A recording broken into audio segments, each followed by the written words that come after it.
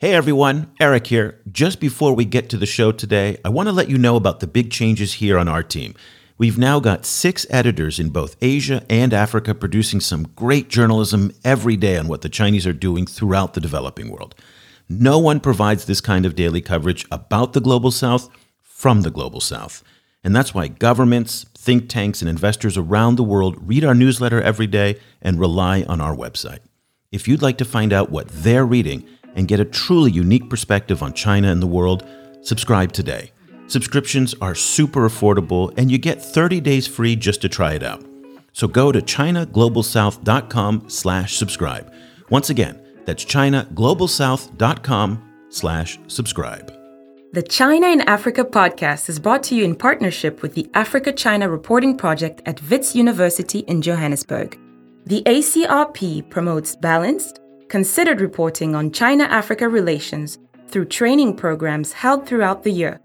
More information at africachinareporting.com.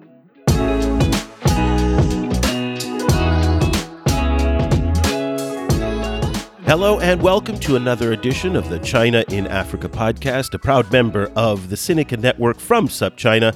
I'm Eric Olander, and as always, we're joined by China Global South's managing editor, Cobus Van Staden, in Johannesburg, South Africa. A very good afternoon to you, Cobus. Good afternoon. And today we're also joined again by our Francophone editor, Géraud Nima. A very good afternoon to you, Géraud. Good afternoon, Eric. Well, we have both of our lead editors today with us, in part because there is so much going on, and when we have so many stories at once to cover, we need to do what we call the lightning round shows, and that's why we've brought Cobus and Géraud to share some of their insights on some of the big stories. Before we get started, though, I want to really extend a very heartfelt thank you to so many of our listeners. You can tell from my voice compared to last week that I am doing a lot better. I am fully recovered from COVID. I had negative tests all this week, and you have no idea, Cobus. Both you guys have not had COVID yet. And one of the most disheartening parts of this whole process is that about a week into it, you kind of feel better. And you're just stuck inside because you're testing positive. And that was, to me, just absolutely driving me crazy. But after our show last week, where my voice was a little strained, I got a lot of nice feedback from everybody asking if I was okay. And so I am, and just a very big thank you. So today we're going to be talking about a lot of what's going on in the Chinese mining sector in Africa. And that's why we've asked Géraud to join us. When I say that it has been a truly miserable week for Chinese mining companies in Africa, never in the 12 years that we've been covering this have I seen a week like this. This has been remarkable in the scale of the setbacks that the Chinese have faced. First, Géraud, there is what happened in Guinea, and then let's talk about what happened in your native country in the Democratic Republic of Congo. Start us off with what's going on at the Simandou mine in Guinea. So basically, what's happening in Guinea, it's following of what's happened earlier in February when the junta in power in Guinea decided to stop the Simandou project ongoing because the government wanted the mining operators, the Australian Rio Tinto consortium and the other Chinese-led consortium SMB Winning to find an agreement on how they're going to build and finance the infrastructure. The infrastructure comprises of the railway, 670 kilometers from the east to the west, and a huge port in Conakry to where they're going to be evacuating the iron. So when they start in February, they say they find an agreement and they're going to be working on together. So they're going to create a joint venture, and then they're going to find a way to finance the project. 4 months into the discussion, and they still didn't find the agreement. In mid-June, the President Mamadi Doumbouya received the mining operators, warning them, giving them an ultimatum of 14 days to find an agreement. Otherwise, he will suspend the operation again. And 14 days later, no agreement, and yet he decided to suspend the operation. So basically, Rio Tinto consortium with China Alco, the operation in Simandou has stopped. SMB Winning with China Aluminium in the Simandou project block 1 and 2, they also stopped. So basically, the operation is on halt, nothing is happening, and the Guinean government wants them to find an agreement. So from now on, we just don't know from where they're going to go from here. Okay, so just give us a little bit of background for those folks who may not be familiar with the Simandou mine in Guinea, why it's important to the Chinese, and what's the significance of this deal. So basically, Simandou is the alternative for China to free himself, to cut himself from the dependence from Australian iron ore, because so far China has been importing his iron from Australia. So Simandou is the largest iron reserve unexploited in the world. So China has bet a lot of money in that project. With that project, it's going to allow China to become free from Australian iron ore. So this is why we see a lot of Chinese presence in both sides of the deals, because we see Rio Tinto has partnered with Chinalco, and we see in SMB Winnings, we see Shandong Weitia who is also present there. We see Chinese companies in the infrastructure, into building the infrastructure into the port and into even the railway. So we see a lot of Chinese presence there, because Simandou project is very capital, is a very strategic project for China in that regard, to cut its dependence from Australia. Is it accurate to see this as an African government essentially using their mineral resource to get a really good deal, kind of out of these, like knowing that China has this kind of geostrategic, agenda, or is the situation on the African government side a little bit more complicated than that? We have to put in the context where we see the general trend into the mining sector, or not only in Africa. We also see that in Indonesia, where Indonesia halted the export of raw material for bauxite, so even for nickel, forcing Chinese company to open processing plants in Indonesia. We see the same thing happening in Zimbabwe, where another Chinese company has experienced the same blow, where the Zimbabwean government forced them to say, before doing anything, you have to commit. You're gonna be building processing plant in the country and producing lithium in the country.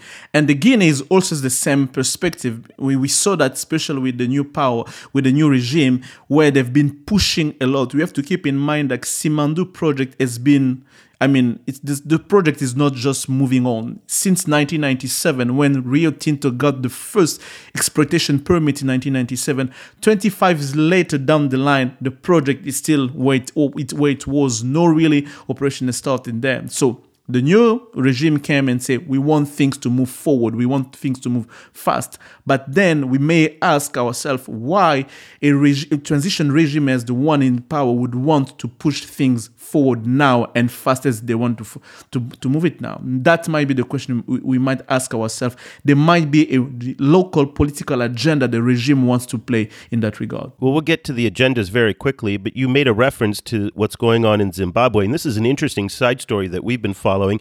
The company you're referring to is Zhejiang Huayo Cobalt, which bought a $422 million lithium mine as part of the agreement with the Zimbabwean government. They said they were going to build vast amounts of infrastructure. The problem is that Zhejiang Huayo Cobalt has said now that the infrastructure costs would render the project unfeasible, economically unviable. Exactly. And so this is the problem, because many African countries, including the Democratic Republic of Congo, lack the power infrastructure to do the processing of the raw materials before export. So what Indonesia's been able to do by forcing Chinese companies to come and do the processing is due in part because Indonesia's infrastructure is at a higher stage of development than that in the DRC, in Guinea, or in Zimbabwe. So they've been able to exact that leverage over the Chinese. And it's going to be very interesting to watch the case in Zimbabwe to see whether Zhejiang Huayo Cobalt is able to continue to mine, or whether the Zimbabwean government says the contract's null and void, we're now going to find another partner who's willing to build the infrastructure. Let's go back to Guinea very quickly before we move on to the DRC. Let's talk about the different agendas here. You wrote to our subscribers yesterday in the newsletter. You said that the Chinese have one set of agendas. Again, you mentioned that about breaking their dependence on Australian iron ore. The irony here, of course, is that Rio Tinto is an Australian company. So that should be a little bit weird. Exactly. But okay. So that's the Chinese agenda. Very, very clear. They see the Simandou mine as a potential alternative to Australia. Even though, let's put this in context, the Australian market for the Chinese iron ore buyers is just enormous. I think it's something like 60+% of all Chinese iron ore buys come from Australia. So replacing the Australians is going to be very difficult. And Simandou has the potential to do that, but it will take many years to develop Simandou to get to that point.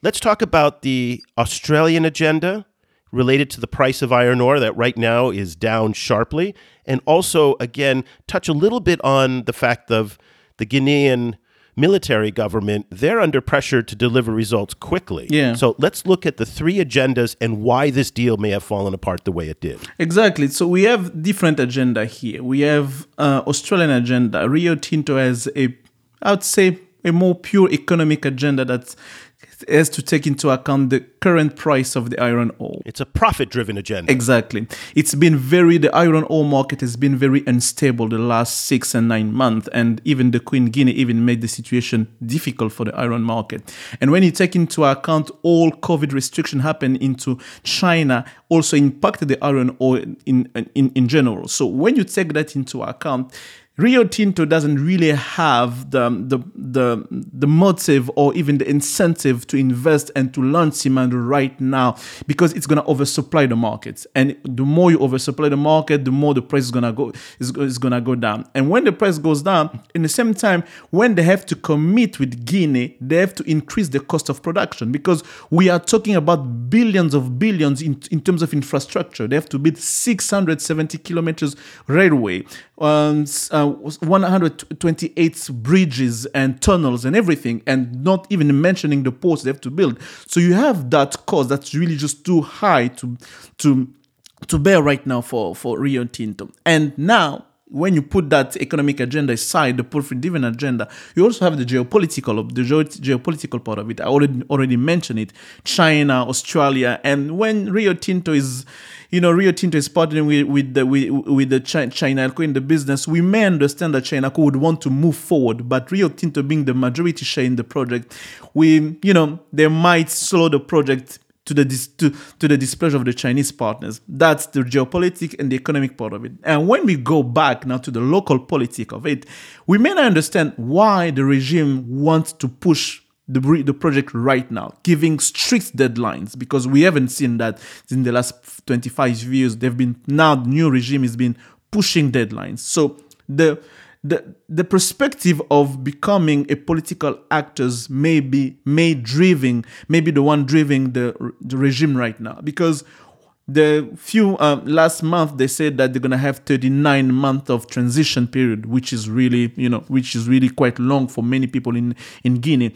But when the transition is over, if they plan to become political actors, they'd rather have some political agenda to show. They have results to show. And for them, Simandou is going to be a big win when they be able to say, as a military, we're able to move Simandou forward after 25 years. So us becoming political leaders, it just makes sense for you to elect us and to be with us. So there's also that part of the political agenda that may be driving the regime in Guinea to push with strict deadlines in that project. So this is going to be a very important story to watch going forward. Keep your eyes on what happens in Guinea with the Chinese. Will they stay with Rio Tinto? Will they break away on their own to strike out a deal with the government themselves?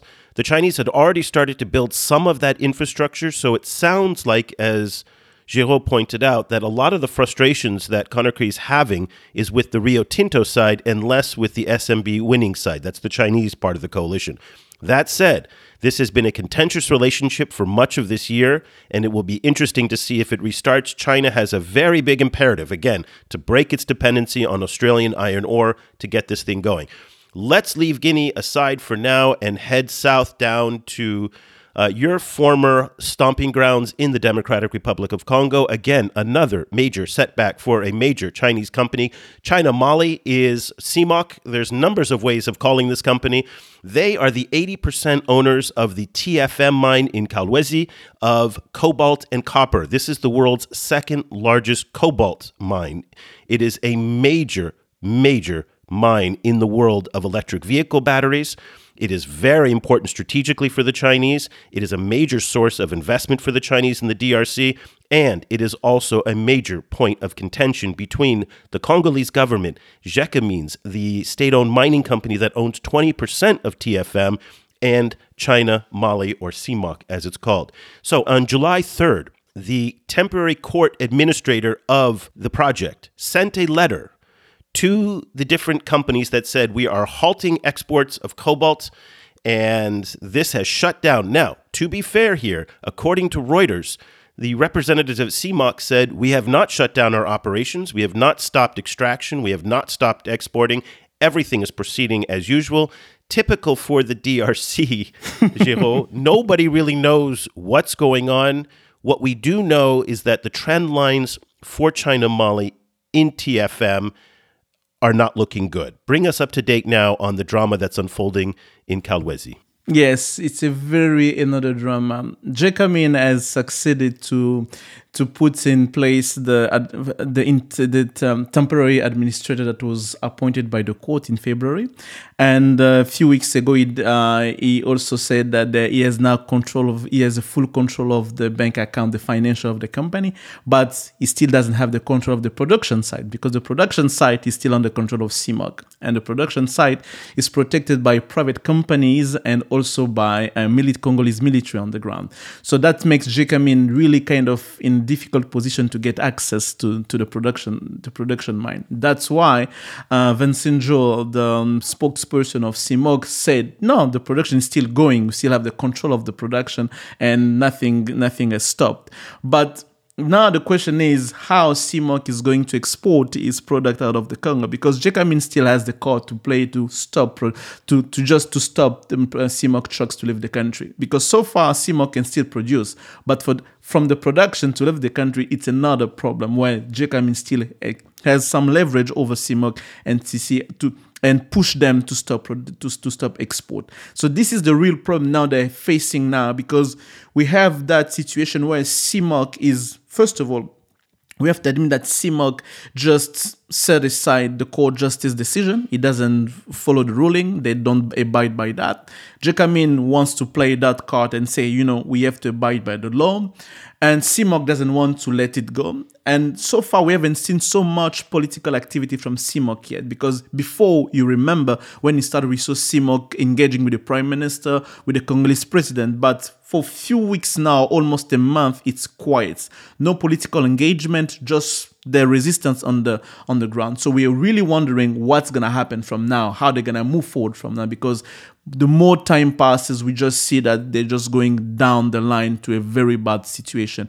Gécamines even went to mention that they may even think and consider dissolving the partnership. Giraud, where does this dispute come from? What, how did it start, and where, and how do you think it's going to go into the future? So basically, the dispute started last year in August when Gécamines wanted to see a bit clear on the reserve that CMOC was declaring, because Gécamines the cobalt and copper reserved in the ground. Gécamines has been accusing CMOC to underestimate the reserve. The accusation came from when CMOC announced they're going to invest $2.5 billion into the project. That's where the red flag came to the Gécamines and said, we don't understand that you're going to invest $2.5 billion into the project while the reserve that you're declaring don't match the numbers that you're giving us. So a commission was put in place under the presidency office, and they came to a conclusion that, yes, quote-unquote conclusion that, yes, CMOC is underestimating his reserve. They don't give the right numbers. And Gécamines say, based on the numbers that you owe, the real reserve you owe us, from different sources, the numbers go from 5 to 7 billion USD, which numbers that CMOC is totally contesting.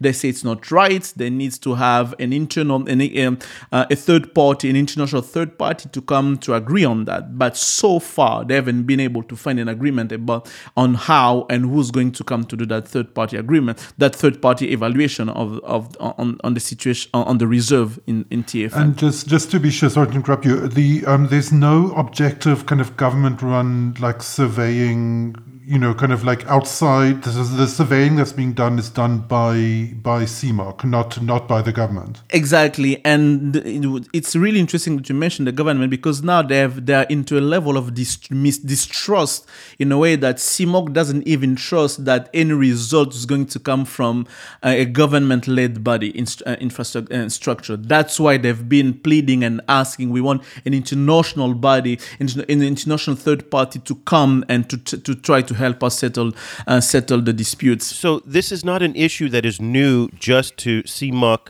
Gécamines, and TFM. This is also the central issue that dates all the way back to the Kabila administration, that's before President Tshisekedi, with Gécamines as well, where they were accused of understating the quantity of reserves. And this is so important just so folks really understand what it means. So the idea here is that if the Chinese say there's 100 units of cobalt in the ground, and in reality there are 1,000 units of cobalt in the ground, but on paper they say there's 100 units. What ends up happening is that the Chinese then walk away with 1,000 units, sell all that money, but pay royalties back to the Congolese partner only for 100 units. Is that a correct understanding? Exactly. Of it, right? So the Congolese feel like they're being robbed and ripped off and cheated. Cheated on. That's right. So here's the big problem, though. And this is, let's just get down to brass tacks here. And this is what I wrote yesterday in the newsletter as well. Gécamines may be unhappy with CIMOC. Gécamines may want to stop CIMOC from doing business. But at the end of the day, what options does an entity like Gécamines have to find a replacement for CIMOC? It's not like Glencore or Ivanhoe. No one's lining up to spend billions of dollars on a cobalt mine, despite the fact that European, US, Korean, and Japanese governments have all said access to cobalt is a strategic imperative. The problem is they can't compel their private sector companies to fork over billions of dollars to buy into a very risky mining venture in the southern DRC. That's number one. Number two, is there another Chinese company that might step in? And would another Chinese company be any different in its behavior with Gécamines? What are the options that Gécamines has to play? For now on, Gécamines, the only option, not the only option, they have the option to stop and export from the Congo, to block the trucks. Okay, so they stopped that, but that hurts them too, by the way. They're not getting any money. They're hurting themselves too. Exactly, that hurts them a lot. That's a lot of $1 billion that you're not going to get. That hurts them a lot. And this is why we kind of wonder, in terms of the timeline, how long they can sustain in that situation. Because on the one hand, we have to admit that CIMOC has the luxury of time. They can wait it off. They can even allow themselves to go to court. The proceeding can take time. But the Congolese, they cannot allow themselves to do that, because we are talking about 14% of world's cobalt production. TFM is a huge one. It's a huge cobalt project. It's hundreds of millions of dollars into the Congolese treasury. So are the Congolese ready to go and to sustain this kind of fight on the longer run? And don't forget that President Tshisekedi is running for presidency in 2023, and we just can kind of wonder, can he allow himself to find himself in that kind of situation while running for election in 2023, knowing that you won't have that much money to run for and to run with for the campaign? And how much power does Tshisekedi have over this crisis? Theoretically, he's the president. He should have a lot. Theoretically, he's the president, but we all know that in reality, he's the mayor of Kinshasa, right? Exactly. I mean, he's not really the president of the entire country. Exactly, because you have so many stakeholders, regional stakeholders in the Katanga region that have a tremendous power. Because, for example, why Gécamines is not capable of accessing CIMOC grounds? Because you have military on the ground who respond to other source of power into the DRC. That's quite it's quite surprising when you say, oh, why they've come in as the justice decision with him, why they don't just go and take control of the ground. Because on the ground, reality is totally complex. You have security services who respond to other networks of power into the DRC. That makes just so difficult for JCAMIN to intervene on the ground without really coming with a lot of casualties that may come. So in terms of option that you mentioned earlier, different sources they've been saying that if China is considering even to take CMOC of the project and to sell it to another Chinese company, that might be an option that JCAMIN might consider. But we're still going to have to wait how much they're going to go into that. So far, the Chinese ambassador told us that they're not really willing to see CMOC and JCAMIN partnership to be dissolved. You mentioned the Chinese ambassador. You spoke with Ambassador Zhu Jing this week, and so I was wondering kind of what spin he put on this crisis. Yes, I spoke with him because I really wanted to have the Chinese side of the story, because so far we've been hearing a lot from JCAMIN. The Congolese government is not speaking, and CMOC executive are not speaking much about the issues. So based on how CMOC is important both for both Congolese government and the Chinese government, I wanted to have his take on the issue. So I asked him what's the take on the issue. For him, he said the issue is quite simple to resolve if both sides come with good faith and said something along the line that the Congolese side, the JCAMIN, should stop using a state apparatus to intimidate or even to force the situation on the ground. So basically, he gave me a quite diplomatic answer, but he also expressed his clear understanding of the situation, where he said that CMOC is very important for both sides, the Congolese government and the Chinese government. This is why my question came, because I wanted to understand if down the line we may see Chinese government being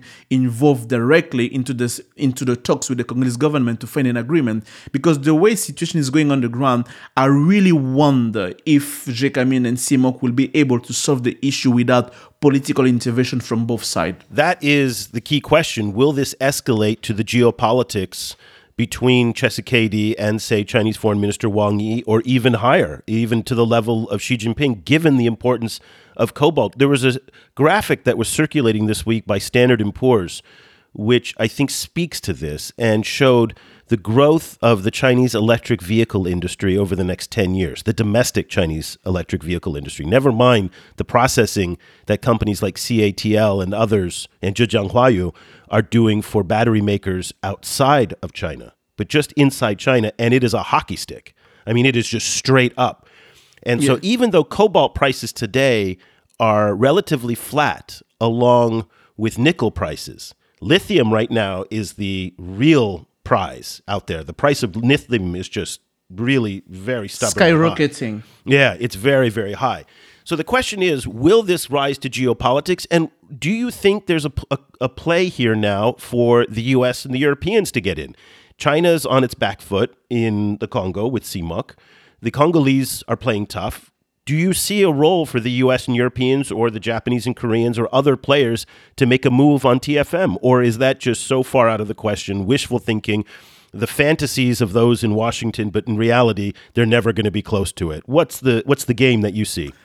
Now, I'm going to go straight. There's still no play for Western companies into the game. The game is still a Chinese game. And let's not forget that except CMOC, it's a very funny situation. While CMOC is fighting with JCAMIN over TFM, it's the same CMOC who, like last week, announced that they're going to invest 1.8 billion in another venture they have with JCAMIN. Amazing timing. Exactly. Like, you're going to pump in 1.8 billion on top of the 2.5 billion, okay?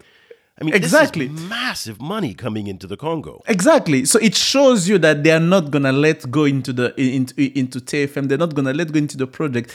So this is why I say no. There's no ground for Western companies. And you mentioned it earlier in terms of financial risk, in terms of political risk, in terms of so many risks on the ground. So far, the Chinese are the only one willing to come and play the game into DRC the way the game is played. Well, let's come back to your conversation with Zhu Jing that Cobus referenced, and you chatted with him about the CMOC issue.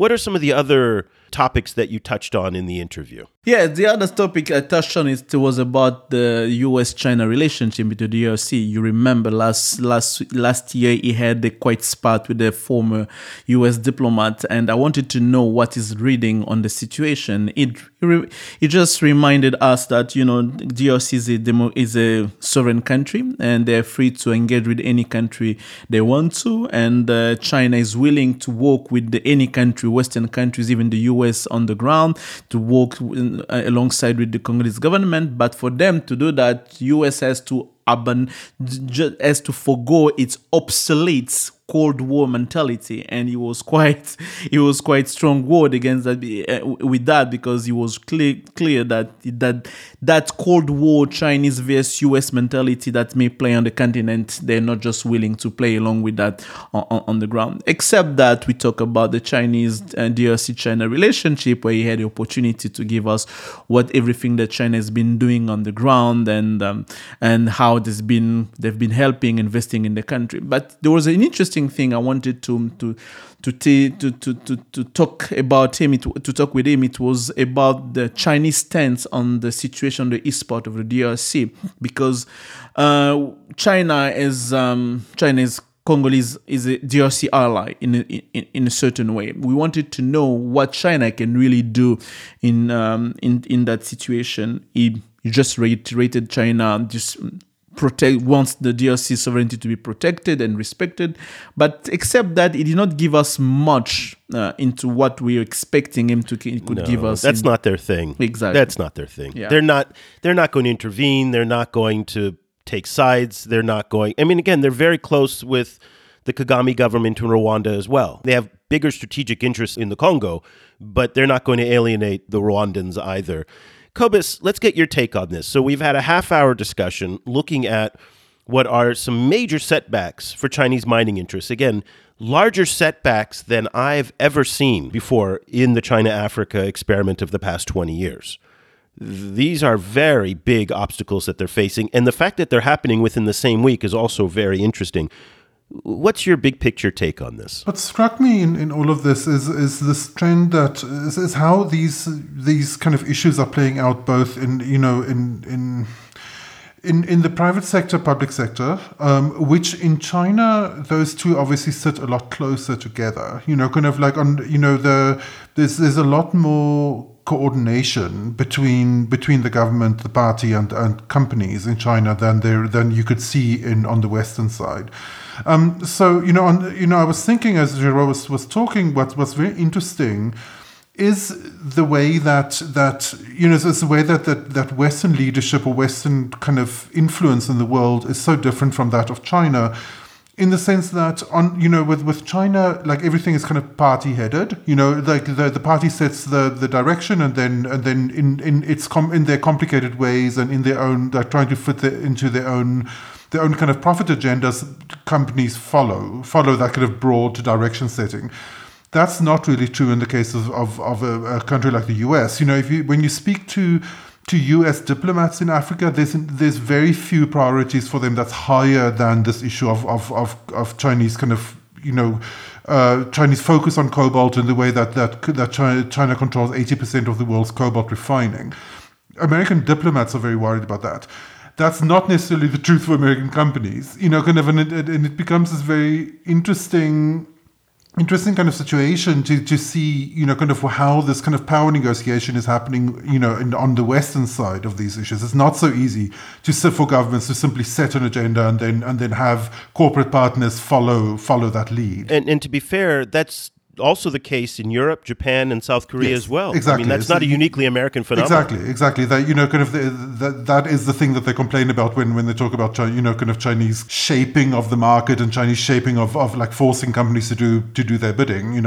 So it's very interesting, but it's happening at this moment when global South governments are starting to become a lot more hardcore about wanting to refine at home and wanting to even kind of have production and IP development, located in their countries. So I wrote an article for Foreign Policy recently where I argued that there is there's the danger of us replicating, of us in trying to kind of kickstart a green revolution, and particularly via batteries, of replicating a kind of a 19th century dynamic of just exporting raw materials and having all of the actual wealth creation, i.e. the IP creation and the refining and so on, all happening in the global north. And that even though when you speak to Western diplomats, they talk a big game about wanting to avoid that. And actually, that's true for Chinese diplomats too. Like when you talk to them, all that they want to do is just to kind of like enrich the DRC and make it develop and so on. But when you actually compare their positions, they're actually, the Chinese and the Westerners are a lot closer together than either of them two are to the kind of this kind of global South push for relocating the IP to in the Southern Hemisphere. Cobus, there's not a risk of that happening. It's happening. That's exactly what it is happening right now. I mean, the cobalt that's in my iPhone is the IP for that's all in Cupertino, California. True, but at the moment we're still at the low end of that graph. Kind of like if one looks forward into the next 15 years, the kind of level of explosion of rechargeable batteries that we're going to need, the kind of the amount of manufacturing of those batteries that's going to happen over the next 15 years has the potential of turning a country like the DRC into something like Saudi Arabia, except that there are a lot of these barriers, including issues like stable electricity, for example. Well, governance, I think, is the key issue there. And the fact that the DRC is effectively a failed state by many standards makes it impossible to achieve that goal. I think Asia is probably better positioned to lead on this. As Géraud pointed out, Indonesia has started to take the lead on forcing nickel and bauxite processing before it's exported. Other Southeast Asian countries are also starting to follow suit. And this is where it comes down to the governance question in Africa, though. Sure, governance is one thing, but another reason why Indonesia itself manages to do that is because it has a ton of Chinese-built power plants, almost all of which are coal-fired power plants. Yeah, that's a good point. And now you can't get a Chinese-financed coal-fired power plant in Zimbabwe or elsewhere to process this stuff because the Chinese have banned financing for coal. Yeah, but there's fine print there because they recently like the difference between funding and contracting is one of the kind of fine print areas, because they recently finished a coal-fired plant in Nigeria. Yeah. So we'll see what happens, but yeah, it's a real conundrum. Yes, but what you mentioned earlier, Eric mentioned it was a governance issue, because in Indonesia they have the infrastructure in place, they have the electricity in place that the Chinese has built. But in Africa, Chinese companies, they may be willing to do that, but the political instability in Africa is just something that makes situation difficult. Even when you want to build the basic power plant infrastructure, you have to overcome so political constraint, corruption, and mismanagement that just makes the cost high for many. So that's why Chinese companies are just deciding to do the processing back home in China. That was one of the reasons that Zhejiang Huayu mentioned in Zimbabwe, by mentioning that the lack of know-how, but also the lack of power the power infrastructure in the country. Yes, but this is where it gets so frustrating that African countries don't work more closely together. So yes, Géraud, you're absolutely right that corruption and limitations on power are a problem in some African countries. But let's be fair, it's not a problem across the entire continent. No. Kenya is rich in electricity, lots of renewable electricity.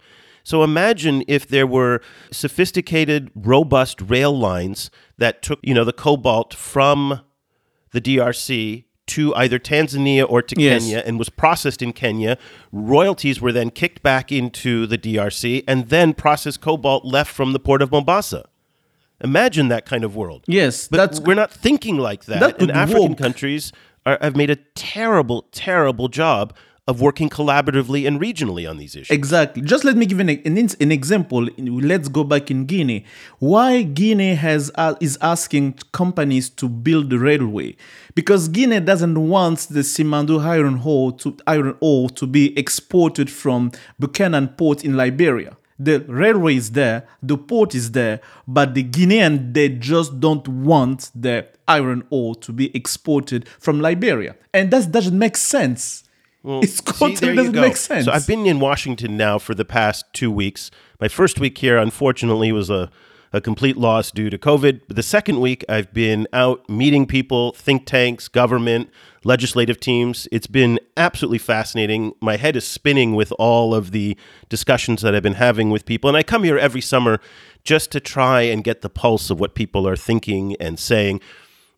I can't give too many analyses right now because I just have too much bouncing around in my head. I have to let everything sit for a while, and then I'm going to share some views on this. But one of the points that came up over and over again in a number of the conversations is, why aren't African governments working closely together on, say, Chinese loans, on infrastructure with AFCFTA? Now, to be fair, it's starting to happen in some areas, so it's not universally that it's not happening. It's just not happening at the speed and scale to really make a big impact. Is that a fair assessment, Giraud? Yes, it's it's a fair assessment, because that's the kind of cooperation we'd like to see more, pooling resources between, for example, Zambia and the DRC, Tanzania and the DRC, to create those infrastructure together, to pull those resources so they can benefit from it. But you have some regional and geopolitical interests that just send them in a way that they choose not to cooperate. It just doesn't make sense. This is the dirty secret here. Algeria is buying Chinese drones because it hates Morocco. And Morocco is buying weapons from China too. There you go. And Nigeria and Ghana have problems. Rwanda and the DRC are having problems. Kenya and Somalia are having problems. I mean, we can go down the list. And so this idea of working collaboratively runs right up against national politics. Exactly. And Cobus, I don't know how you get around this, but at some point, each individual African country is so much weaker than a group.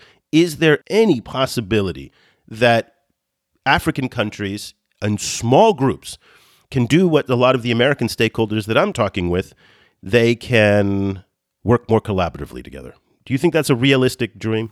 Well, at least, at the moment when international trade routes and trade relationships are falling apart, the continent managed to kick off a massive new free trade area. So I don't think it's impossible. It's just I think a lot of this will come down to finding ways to articulate kind of shared interests in a way that's more compelling than national culture or the nation state, and that's a really big challenge. But it's a big challenge in many places. I mean, kind of there's very similar kind of challenges in South America. And I've heard South American analysts saying that kind of that Africa is actually better at that at working together than in some cases in South America. So so this is like ASEAN there. Kind of is a great example because the issue is finding spaces of collaboration while not having everything blown up by these kind of structural disagreements that you have with neighbors, and so being very pragmatic in that respect. It's not much of an answer, but hopefully, it's a tough challenge. Yeah, I mean, we certainly don't see that anywhere near as cohesively in Southeast Asia. Again, Southeast Asia in many ways is like Africa, which is a very large population, almost 600-700 million people spread across 10 countries. Africa obviously is much larger in terms of the numbers of countries.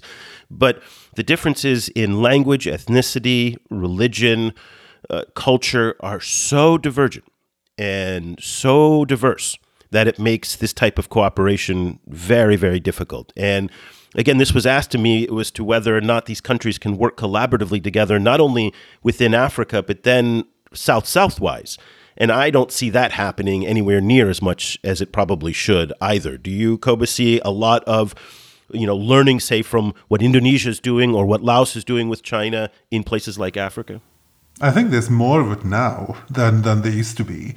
I think, it's like this kind of, like Giraud was pointing out, this, kind of taking a lead from or at least seeing similar trends pop up in places like Indonesia and parts of Africa, kind of, I think is an kind of early indicator. Well, that's certainly what we're trying to do. Yeah, I mean, that doesn't necessarily mean we're back to some kind of like Bandung spirit, kind of, but it's, kind of at least, kind of there may well be some form of like knowledge sharing, but yeah, we'll have to see. Okay, so Quickly before we go, Giraud, a lot of these stories are unfolding this week. Give us a little preview of what you're looking at for next week. So for next week, I'm going to be looking at the following up on that story in Guinea and the DRC, because DRC basically it's become a story just, they want this, the saga just giving more and more and more into that. So we're going to be following that closely, and also in Guinea, what's going to come out of that. And for our Patreon community, we're gonna be sharing our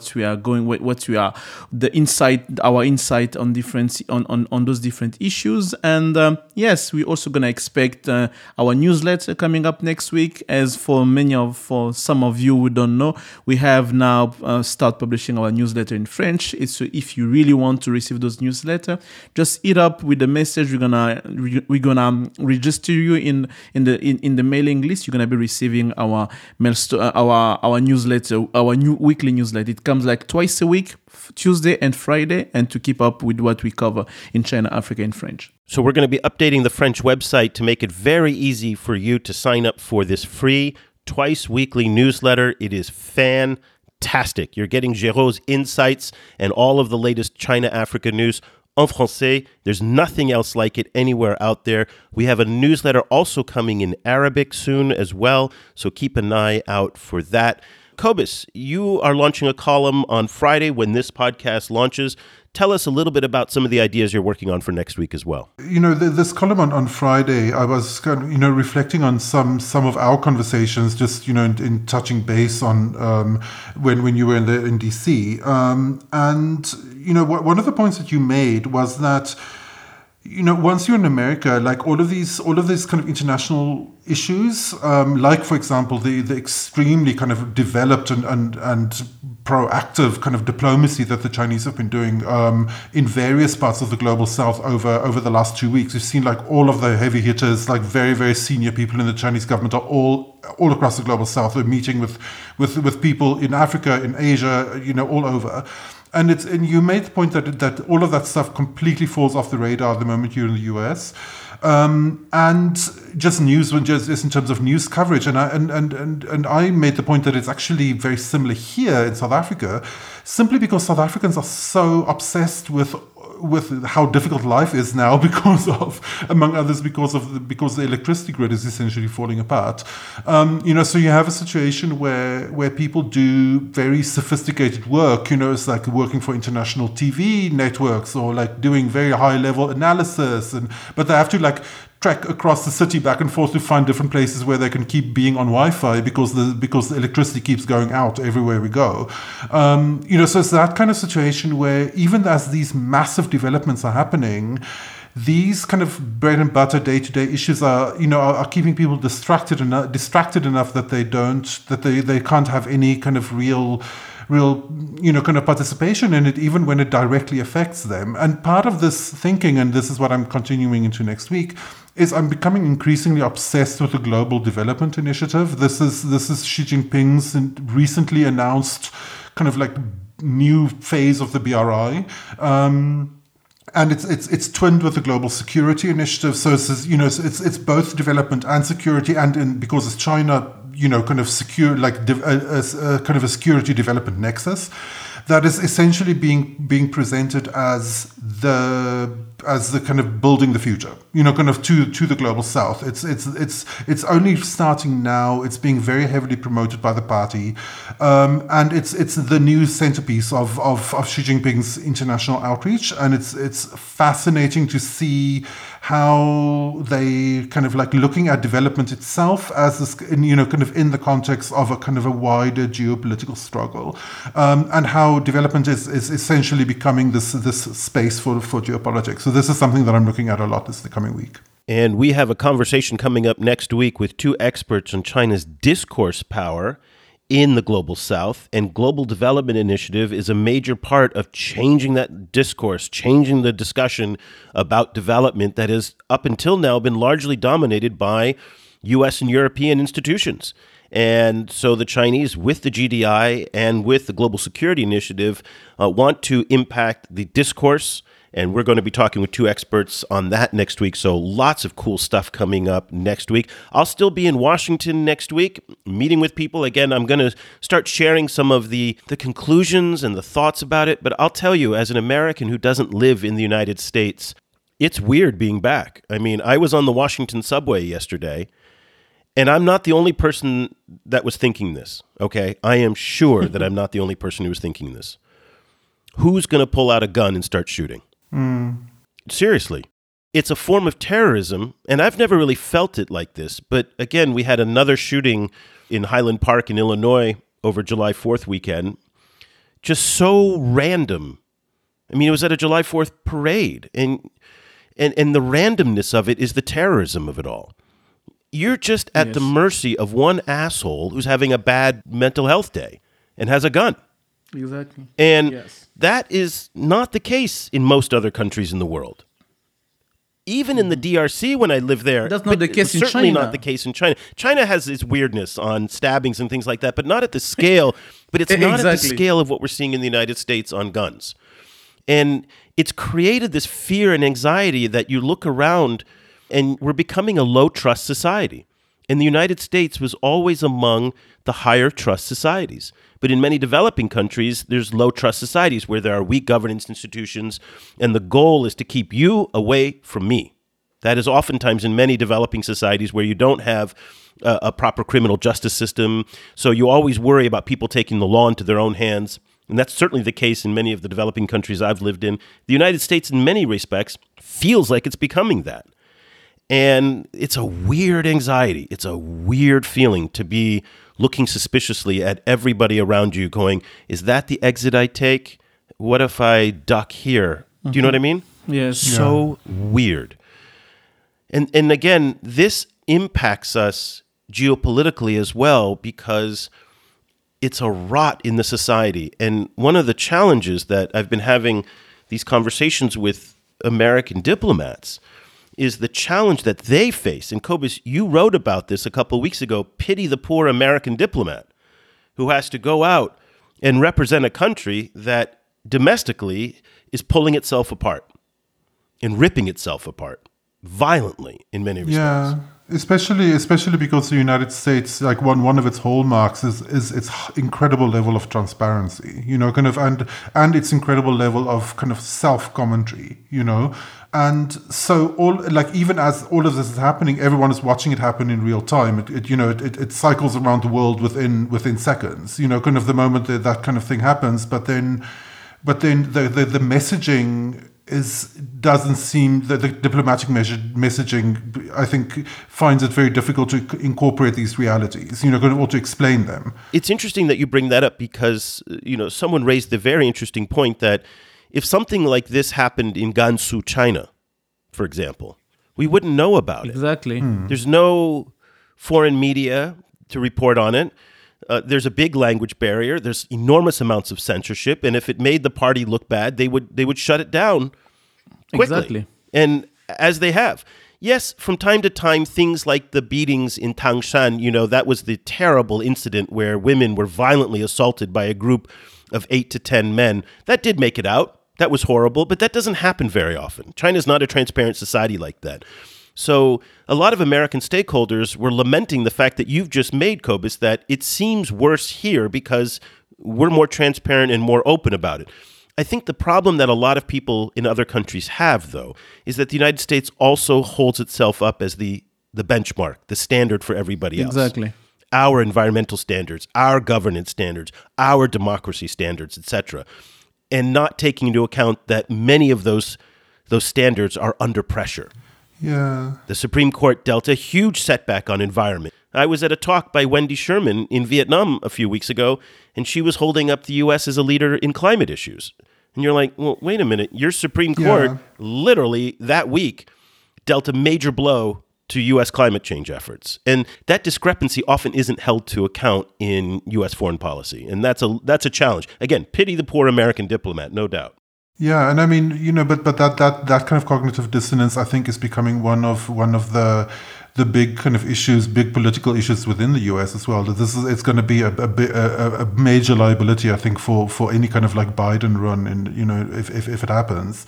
And don't know how to solve that problem, No, but we'll talk more about this in the weeks ahead, because again, I do want to share some of my reflections of the week here. I'll be heading out to California for a couple of weeks there to wait for my new passport before I can go back home. And I'm eager to get back home. I'll tell you that right now. Home is Vietnam. Home is not the U.S. So that's exciting. Anyway, let's leave the conversation there. Very big thank you. We've got some new Patreon supporters this week. You have no idea how much it means to me and to all of us on the team. 8 members on this team. When you support us on Patreon, you can go to patreon.com/China Africa Project. You'll get our weekly digest that we email out. Also, Cobus and Giraud have promised me, and I'm going to force you guys now in front of everybody to commit that you're going to commit right here in front of everybody else. I've been haggling these guys for, just hassling them for weeks now, to contribute more to our Patreon community. And it's a great group of people there. We're having some great discussions, and we're just so grateful for your support. All of the discussions that we've had over the past hour are ideas that we feature first in our newsletters, on our sites, on Projet Afrique Chine in French, also on our English site at China Global South, and in the newsletter. Cobus's ideas, his columns every week, the news that we're all writing. Go to ChinaGlobalSouth.com/subscribe. Subscriptions are super cheap. You're also supporting independent journalists, independent analysts. We have 8 of us in the Global South that are working so hard every day to put this content out for you. Your support, your subscription helps to support us as an independent journalism entity. It helps support Giraud, Nesrine in Cairo, and our team in China, as well as Chris in Cape Town and Cobus in Johannesburg, and myself in Vietnam. We write from the Global South for the Global South, and we certainly appreciate all of your support. So go to ChinaGlobalSouth.com/subscribe to sign up. Subscriptions are, again, super cheap. You know what, guys? Just before we go, a subscription to the China Africa Project for students and teachers is $7.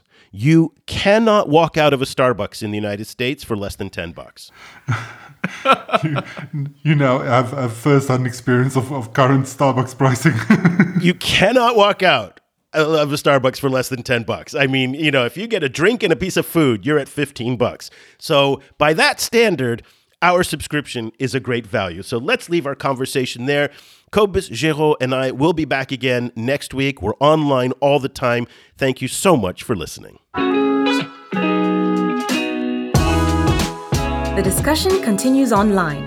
Tag us on Twitter at ChinaGS Project and visit us at ChinaGlobalSouth.com. If you speak French, check out our full coverage at ProjetAfriqueChine.com and Afrique Chine on Twitter. That's Afrique with a K. And you'll also find links to our sites and social media channels in Arabic.